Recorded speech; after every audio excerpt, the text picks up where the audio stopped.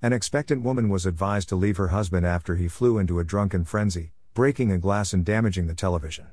The British woman took to parenting forum Mumsnet to explain how her spouse, who she's been with for 7 years, returned home from a night out with mates extremely inebriated and fell asleep, then awoke soon afterwards in a violent temper. The woman wrote that there was a glass in the sink which he attempted to clean up and that she told him to leave it and that he should go back to bed.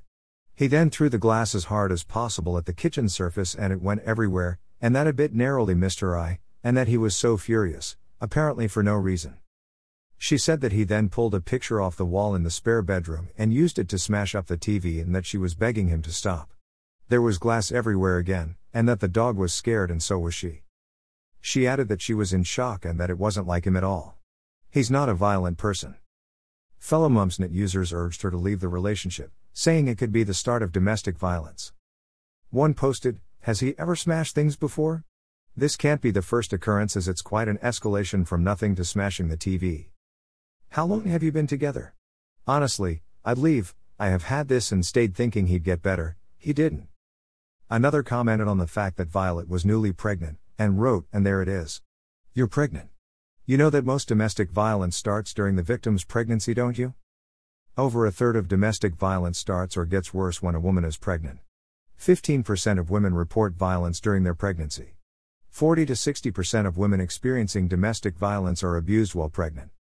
A third noted that previously being a loving man doesn't make this behavior acceptable. He is a violent person. He's been violent. Does he have a drinking problem? If you aren't prepared to call the police or leave him immediately, then you must look very carefully at his response when he wakes and sees what he has done. If he is appalled and commits to never drinking excessively again, including getting professional help, then there may be less risk of this happening again. But if he minimizes or blames, then it's over.